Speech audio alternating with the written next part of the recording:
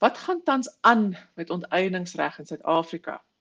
Die luisteraar sal onthou dat daar twee prosesse aan die gang is tans in Suid-Afrika. Die een is die voorgestelde wysiging van artikel 25 van die Grondwet, waar die ad hoc komitee vorendag moet kom met bewoording om uitdruklik te maak dit wat implisiet is in artikel 25 met betrekking tot onteiening teen nul vergoeding. Die ander proses is 'n onteieningswetsontwerp. Hierdie wetsontwerp kom al van 2013 af, so dis nie 'n nuwe ding nie, maar dit word op hierdie stadium ook dit word ook deur die proses gesit vir aanneming in die parlement. So daar is tans binne die parlement self twee prosesse aan die gang wat onteiening aanbetref. En hierdie week, om ons net so 'n bietjie die mekaar te maak, het beide die komitees, dis die portefeulje komitee oor openbare werke, wat handel met die onteieningswetsontwerp en die ad hoc komitee wat kyk na die voorgestelde wysiging van artikel 25. So beide hierdie komitees het hierdie week openbare deelnameprosesse en wat mondelinge voorleggings aanbetref geskeduleer. So hierdie twee prosesse gebeur parallel in dieselfde week in twee verskillende komitees. So die onteieningswetsontwerp, die geskrewe kommentaar daarvan moes aan die einde Februarie ingewees het en wat ons nou het is net die mondelinge voorleggings wat deur die komitee aangehoor word. Die ander proses is, soos ek gesê, die ad hoc komitee wat verantwoordelik is om vorendag te kom met 'n wysigingswetsontwerp, het hierdie week ook geleentheid gebied vir mondelinge voorleggings.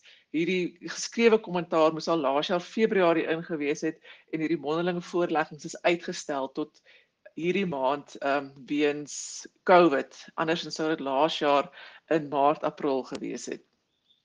So wat is die proses vorentoe? As ons eerstens kyk na die onteieningswetsontwerp, is daar tans ook publieke verhore of openbare verhore aan die gang in die provinsies oor die wetsontwerp. Dit is omdat dit deur die Nasionale Raad van Provinsies ook moet gaan, omdat dit 'n wet is wat ook die provinsies raak. En hierdie proses in die provinsies behoort aan die einde van Junie afgehandel te wees. Die datum op die skedule van die portefeulje komitee vir die aanneming van die verslag oor die onteieningswetsontwerp, so dis nou as hulle kyk na die al die deelname, alles wat gesê is oor hierdie voorgestelde wetsontwerp, is hulle wil hulle verslag bymekaar stel om voor te lê aan die nasionale vergadering op 30 Julie, waarna daar gestem moet word oor of hierdie wetsontwerp aanvaar gaan word, waarna dit dan wetgewing word met 'n 51% meerderheid. So daar word voorsien dat hierdie onteieningswetsontwerpproses vir die onteieningswetgewing so teen die einde van Julie afgehandel behoort te wees.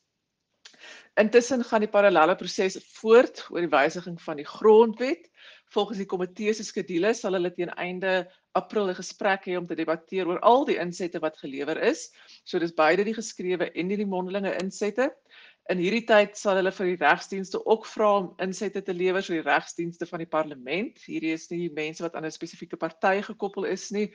Dis onafhanklike regsgeleerdes wat moet insette gee oor of hulle dink die wet, die voorstellings van die komitee is in lyn met die grondwet, is in lyn met die internasionale reg en kan gedoen word.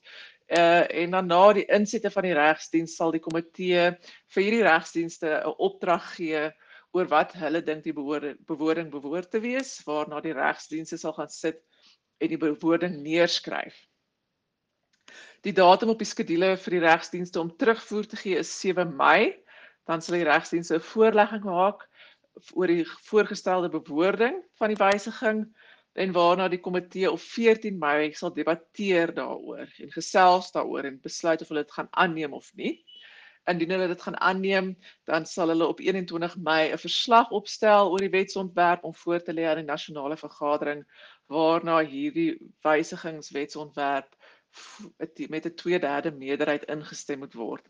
Die proses dus vir die wysiging van die grondwet behoort so teen einde Mei duidelikheid te hê oor wat die pad vorentoe is, indien daar nie dan alreeds uitsluiting daaroor gegee is deur 'n stemmery in die parlement oor of die grondwet wel gewysig gaan word of nie.